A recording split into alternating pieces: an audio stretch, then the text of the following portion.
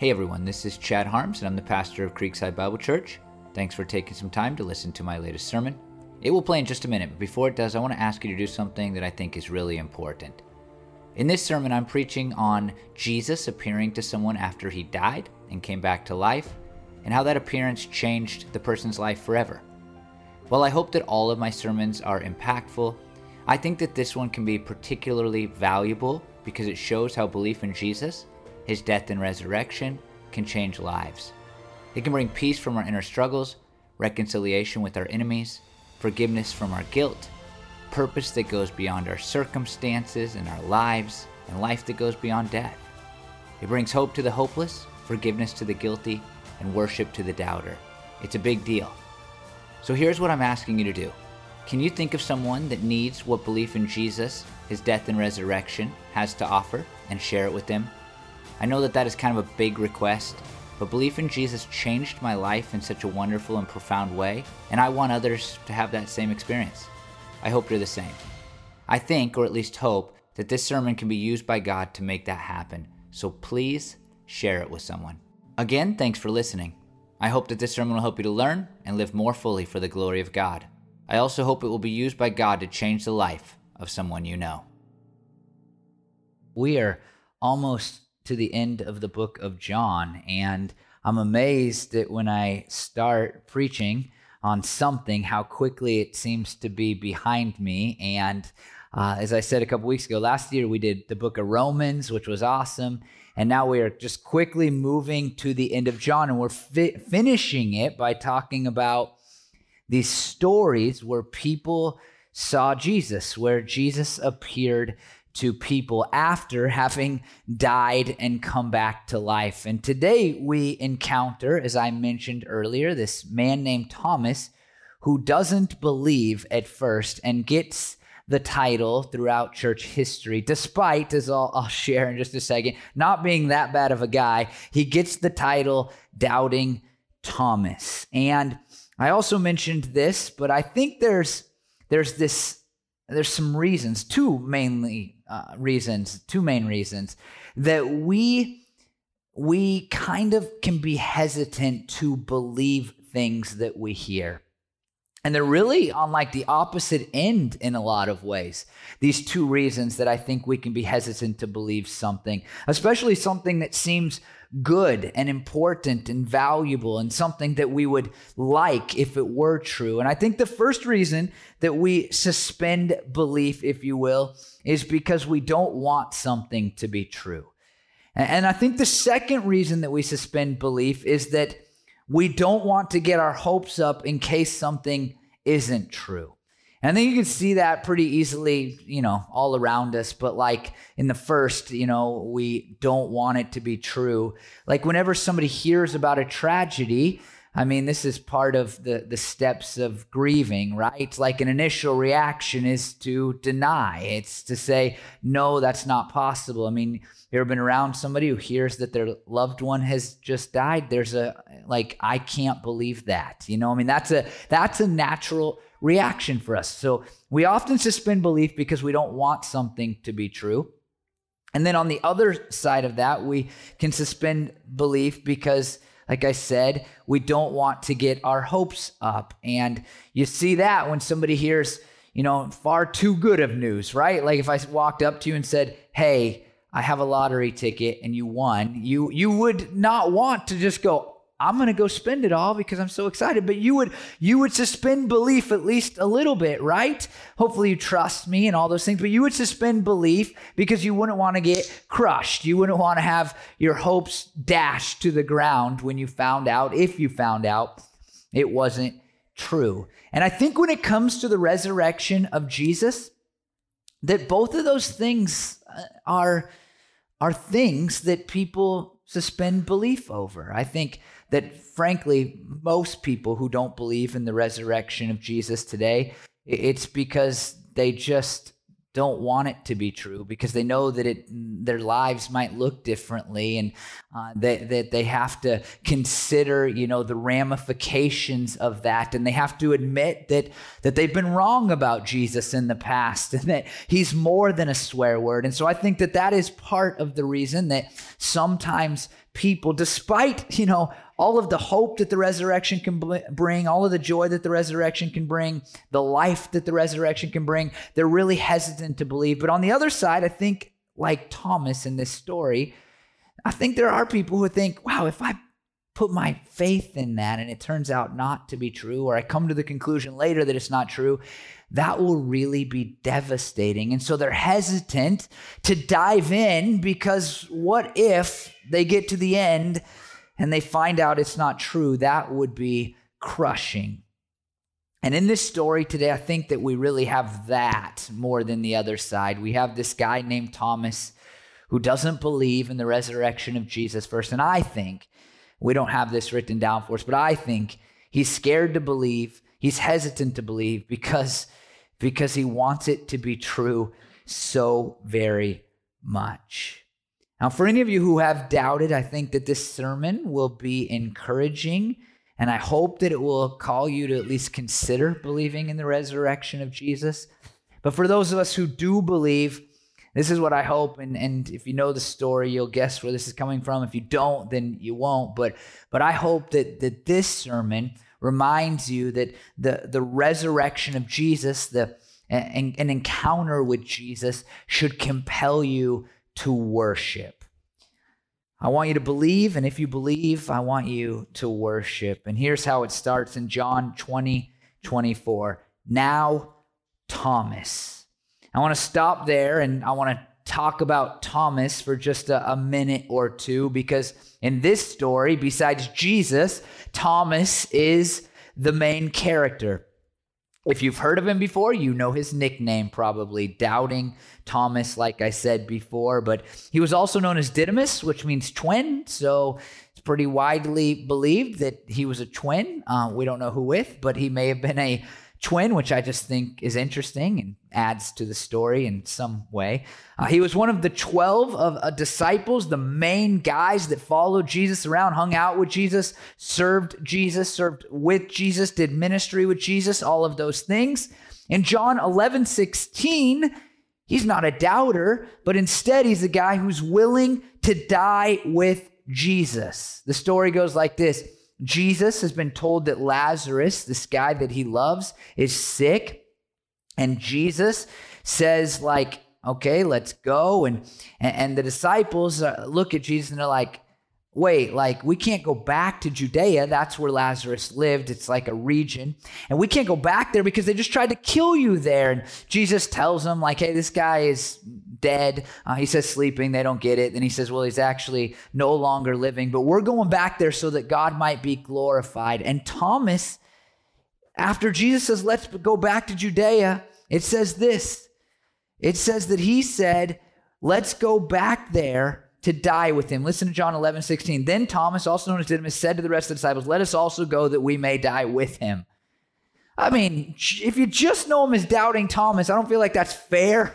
He was willing to die with Jesus, or at least he expressed a willingness to die with Jesus. In John 14:5, in Jesus' farewell discourse, which we studied just a bit ago at our church, Thomas is confused about where Jesus is going, but it also represents how much he wanted to be with Jesus. I mean, he says he's willing to die, but he also is like, hey, how are we going to go where you're going when we don't know where you're going, Jesus? And Jesus follows that up by responding with one of the most famous verses in all the Bible, John 14:6, I am the way, the truth, and the life. No one comes to the Father except through me. And then finally, we know that he's there when a replacement is chosen for Judas after Jesus goes back into heaven. And finally, we know that he wasn't in the room for the story that I preached about last week. Now, if you weren't here, let me get you up to speed. Jesus has come back from the dead. We saw that 2 disciples ran to the tomb and there was nothing in it, but they didn't see Jesus. But then this woman named Mary, another disciple of Jesus, she met Jesus, saw Jesus, encountered Jesus, and had come back to tell them, and they thought it was interesting. But then they were huddled in a room, scared to death, and Jesus appears in their midst despite the doors being locked. And Thomas was not there. In fact, that's what it tells us in the next two verses. Now, Thomas, one of the 12, was not with the disciples when Jesus came. So the other disciples told him, "We have seen the Lord." But he said to them, "Unless I see the nail marks in his hands and put my finger where the nails were and put my hand into his side, I will not believe." The disciples do what should be natural to all of us. It's not always natural, but it should be. They encounter the resurrected Jesus. They come to believe that Jesus has come back to life.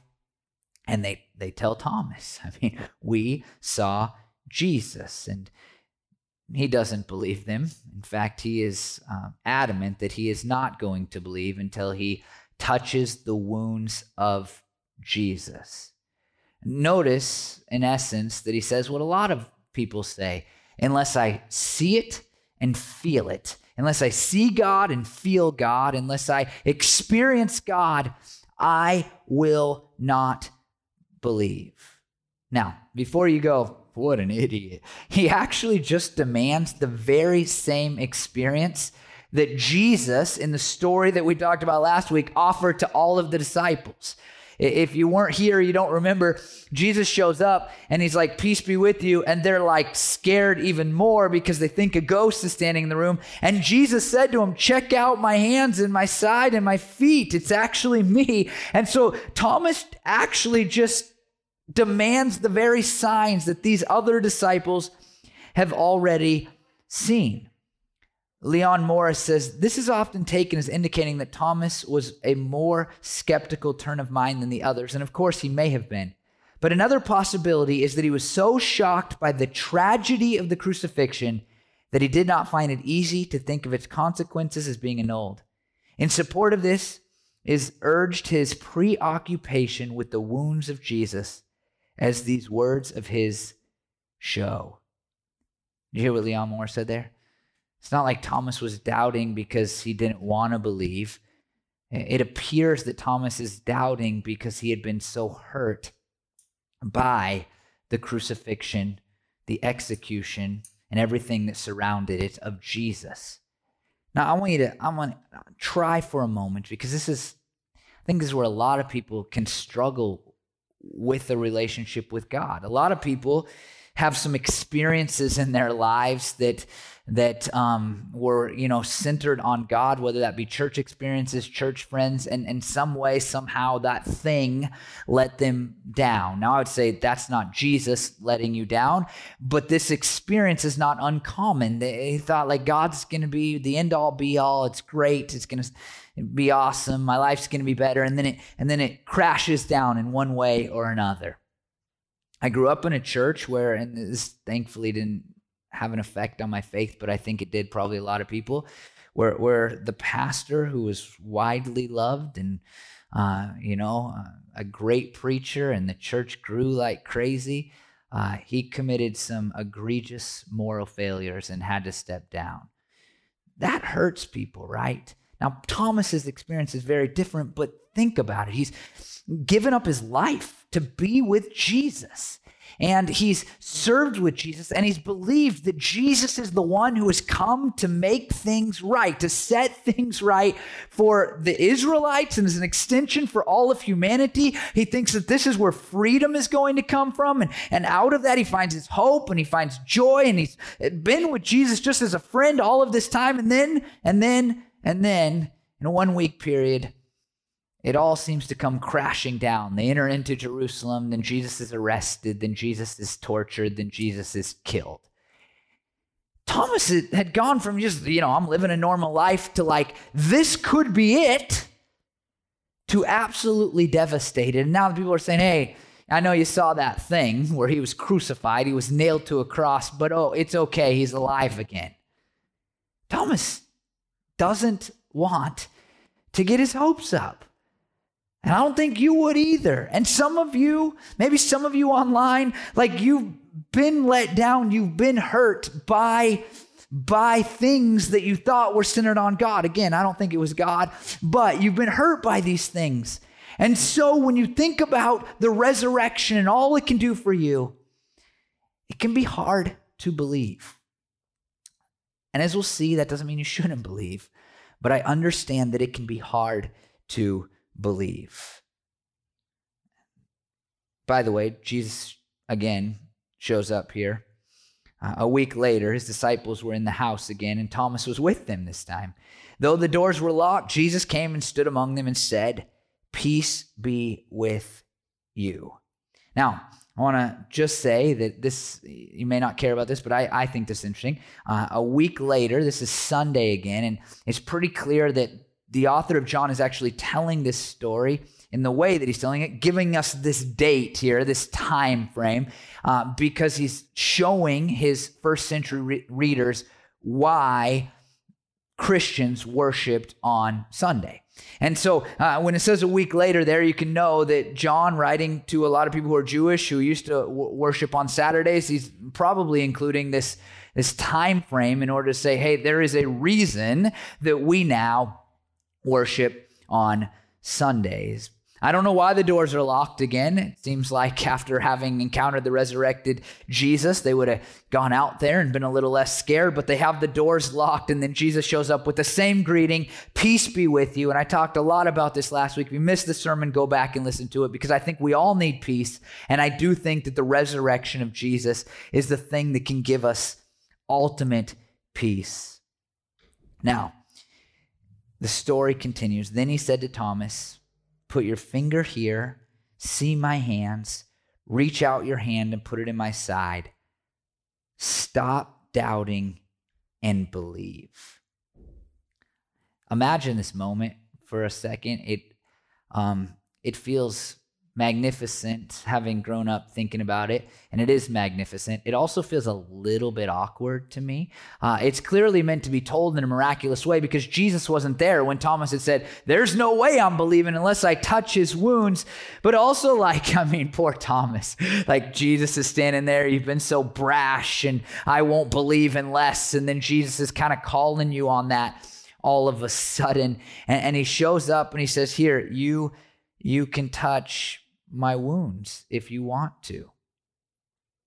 I think this moment is awkward and uncomfortable and miraculous and all of those things. It points again, by the way, to something that I hope, man, if you've been around and you've missed this, then I haven't done a very good job preaching the way through the book of John. But it points again to who Jesus is. I mean, this book is not really centered on anything other than who Jesus is. And as an extension of that, what Jesus did for us, but even that points to who Jesus is as Savior. The book began with a statement, and this is going to be really important in just a minute, about Jesus being God.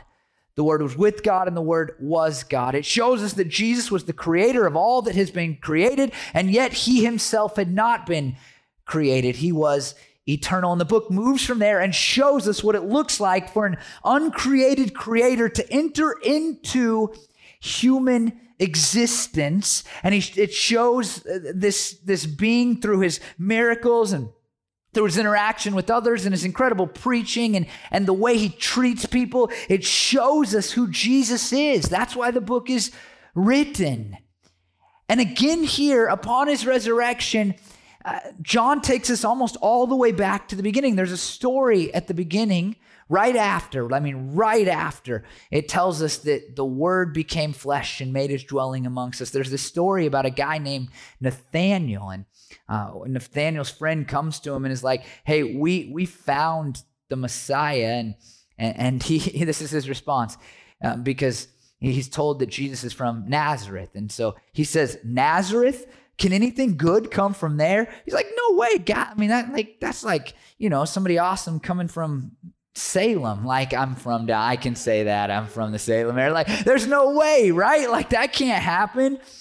And then Jesus shows up and he's like, "Here truly is an Israelite in whom there is no deceit." And Nathanael's like, "How do you know me? How do you know who I am?" And then Jesus supernaturally tells him that he saw him while he was sitting under a fig tree. And it's one of the first clues in the Gospel of John that this is no mere man. This is the God-man. God entered into flesh, God in human form. And now this same thing kind of transpires almost at the very end of the book. Here's Nathanael talking to his guys in a locked room. Jesus isn't around. And when Jesus shows up, he knows exactly what he said. It all connects to the theme that this is the Word of God. This is God in human form. He is the Messiah, the Son of God, who has come so that if you will believe in him, you may have life in his name, as John 20:31 says. And so John brings it back together in the narrative, and then I think we read what maybe is the climax of the entire book. It's the pinnacle moment for sure. It's maybe the moment that everything else has pointed to. Here is how Thomas responds in verse 28. Thomas said to him, "My Lord and my God." One author said this: Thomas is not merely a pathetic doubter.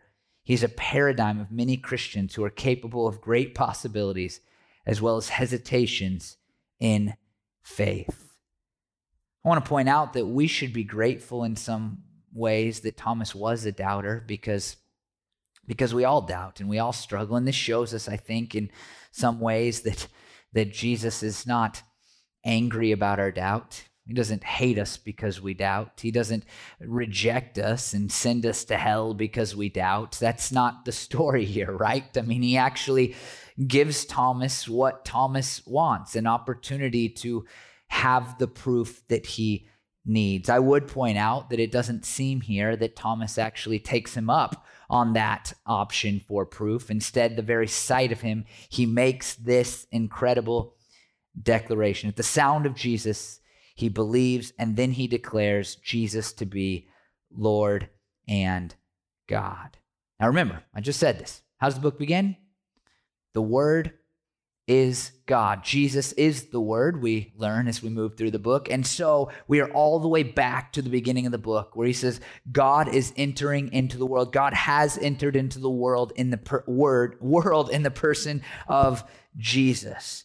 This is the first declaration of Jesus' divinity, maybe in human history. I mean, Thomas puts it out there in a way that scholars who don't believe Jesus to be God still have to try to find a way around, and they don't ever find a way around it because this declaration is just so clear. He just says Jesus is God. Jesus is God, my Lord and my God.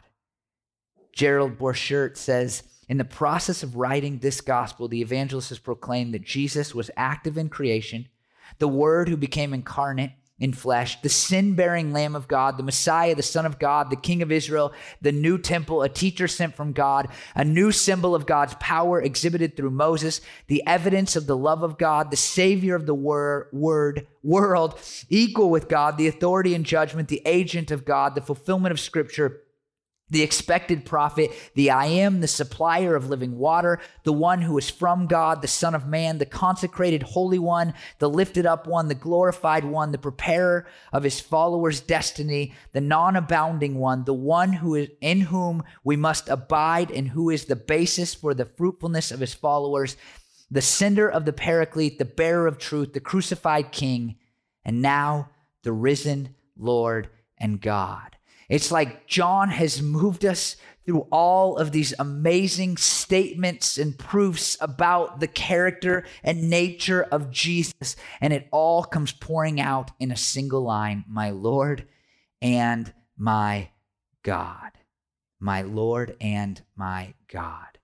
I think it's important for us to recognize something that Thomas recognizes here. If Jesus came back from the dead, then we should recognize him as divine. I think that the world wants to see Jesus as this amazing character often who did wonderful things and was really nice. But if he truly came back from the dead, and I think there's incredible evidence for that. If he truly came back from the dead, then we can't just look at him as a nice guy who, was a good teacher and a great example, but we actually need to fall on our knees before him and worship him as Lord and God.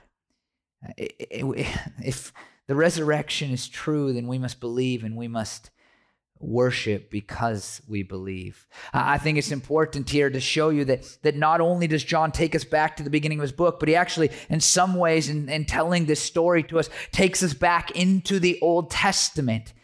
Because in some ways, Thomas is now declaring, you are the God of our ancestors. In Psalm 35:23, it says, awake and rise to my defense. Contend for me, my God and Lord. The same Jesus who was God, or same God who was God of David, is Jesus. That's incredible to me to think about. This Old Testament king who's famous in Israel. Thomas in this moment is declaring Jesus to be that same being. Deuteronomy 6:4 very famously, hear, O Israel, the Lord our God, the Lord is one. Every Jewish person knew this. They recited it every single day. And so when Thomas bursts forth in this incredible praise, my Lord and my God, he is declaring Jesus to be the God of his ancestors that has been worshiped for centuries and centuries and centuries. On top of that, I want to iterate something I said last week, and that is the term Lord is very important. It's a word that can just mean sir, but after the resurrection of Jesus, the word grows in theological importance and weight amongst Christians. And really what it comes to mean is that Jesus is the one that we follow, serve, obey, and worship. Leon Morris says, the one who is now so obviously alive, although he had died, could be addressed in the language of adoring worship. I think this story calls all of us to do exactly what Jesus has said here, to stop doubting and believe. But it also calls for those of us who do believe to worship.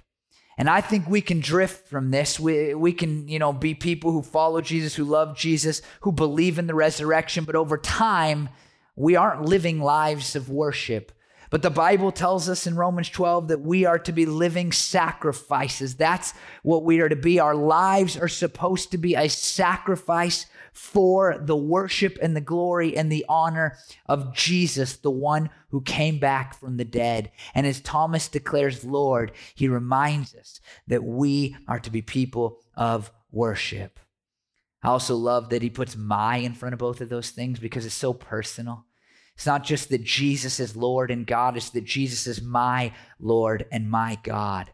I think far too many people look at Jesus and they think, yeah, he may be Lord and God, but they'd never make him their Lord and God. He is King of Kings and Lord of Lords. He is God of the universe, no matter what you do with that information. But the greatest hope and joy and peace and love is found for those who make him their Lord and God. And then Jesus uses this moment to teach us something. It says in verse 29, then Jesus told him, because you have seen me, you have believed.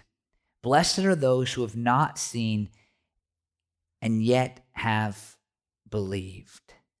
Jesus earlier had rebuked people for not believing despite seeing. In John 4:48, unless you see signs and wonders, Jesus told them, you'll never believe. And so this is a common theme in the book of John, seeing and believing. And some people see and they don't believe. Some people don't see and they don't believe. Some see and believe. Some don't see and do believe. There's kind of four categories of people. And here Jesus looks at Thomas and he's like, hey, you saw and you believed, but there's actually a special blessing for those who don't see and still choose to believe. Now, that's great and that's helpful to us, right? Because we will never this side of heaven in eternity be able to stick our fingers in the wounds of Jesus. We will not have the opportunity that Thomas had. And Jesus says there is an extra special blessing for you if you will believe anyway. Now, that begs a question, like, why would you believe if you don't see, right? I mean, I think that's an important question because a lot of people say, well, that's great, but I don't believe, I mean, good that there's an extra special blessing, but I don't do it. And so I'm not going to hash these out. If you want to talk about what I'm about to say next, I would love to sit down and have coffee with you and discuss these things. But I think there's some ways and some reasons that you ought to believe even though you have never seen. One, and maybe this sounds like a cop-out, it is a bit, but believing doesn't really cost you much. In some cultures it does, but here in America it doesn't. And so I would say if you're hesitant to believe for one of the two reasons that I said earlier, like because you're scared it might be true, you're scared it might not be true, like just take the plunge. Like don't let those two reasons suspend your belief, but dive in and just find out what happens. Because here's why. I think personally, my experience, that believing is the greatest gift of all. And anything you think you might have to give up, any way that you might get hurt, I'll tell you that the good side of that is so much better, which leads me to another point. I think it's just so helpful to believe. I just think it's good for my life. I love everything about Jesus, to be honest with you. And even if I was hesitant to dive all the way in, even if I had struggles with doubt, I'd want to believe because Jesus is so good and following him is good. So many things in our culture that we value are only because of the person of Jesus. The fact that we think all people ought to be valued, that stems from Christianity. Even if you think Christians don't always follow that, which that's fair, but that stems from this person named Jesus, that we value all people equally, that we believe people have rights, and should have freedom. That's a Jesus thing. The fact that we think people should be able to worship whatever God they want to, that comes out of Jesus. That is from the early church as an extension of the way of Jesus. Before that, it was just kill people who don't worship your emperor. That's how it went. I think believing is good. Here's better reasons, I think, to believe. It's logical and rational. The story of Jesus and what he did for humanity is both logical and rational. I don't believe this story because I put all the facts together and came to the conclusion that it was right. However, I don't think I would believe it. I hope I wouldn't believe it if I had tried to put the facts together and they didn't come out right. If it was just a stupid, illogical story, I would like to think that I would reject the Christian faith, but I've studied it a long time, and I believe that it is logical and rational to believe that Jesus is the Son of God who came to die for our sins. And finally, I think these testimonies are so important. My testimony, but the Bible's testimony. Here is an eyewitness telling the story about how his friend Thomas did not believe at first, but upon meeting Jesus came to believe. And what I've said throughout this series, and I think it's so important, is that most of these people who had these encounters with Jesus would eventually be killed because they believed and held to the truth that Jesus came back from the dead. One of the biggest reasons that I believe that Jesus came back from the dead is because these guys who wrote this down in Scripture were willing to sacrifice and die for this belief. It's often posited that maybe they just made up this lie in order to gain political power or whatever. Well, they were the stupidest humans in history, and they don't write like stupid people, but they were the stupidest humans in history if they all were willing to die or be exiled to an island because they made up this lie. What did they stand to gain by standing by this lie? I do not know. And so I believe in large part because of the testimony of guys like John who sacrificed everything only after encountering the resurrected Savior. So there's a lot of reasons. But what I just want to have out there for today is that I would ask any of you who don't believe that you would consider why you don't believe. Now, maybe you've looked at all the facts and you've just found it to be wanting, and fine. Still like to talk to you about that, but fine. But if you're just not believing because you don't want it to be true, because there's things in your life that you think you might have to change or beliefs that might need to be shifted, stop and examine the evidence. Or if you're just worried, what if I get my hopes up and I get crushed and it just doesn't work out? Just dive in, because there's an incredible blessing for you if you will. 1 Peter 1:8-9 says, though you have not seen him, you love him. And even though you do not see him now, you believe in him and are filled with an inexpressible and glorious joy.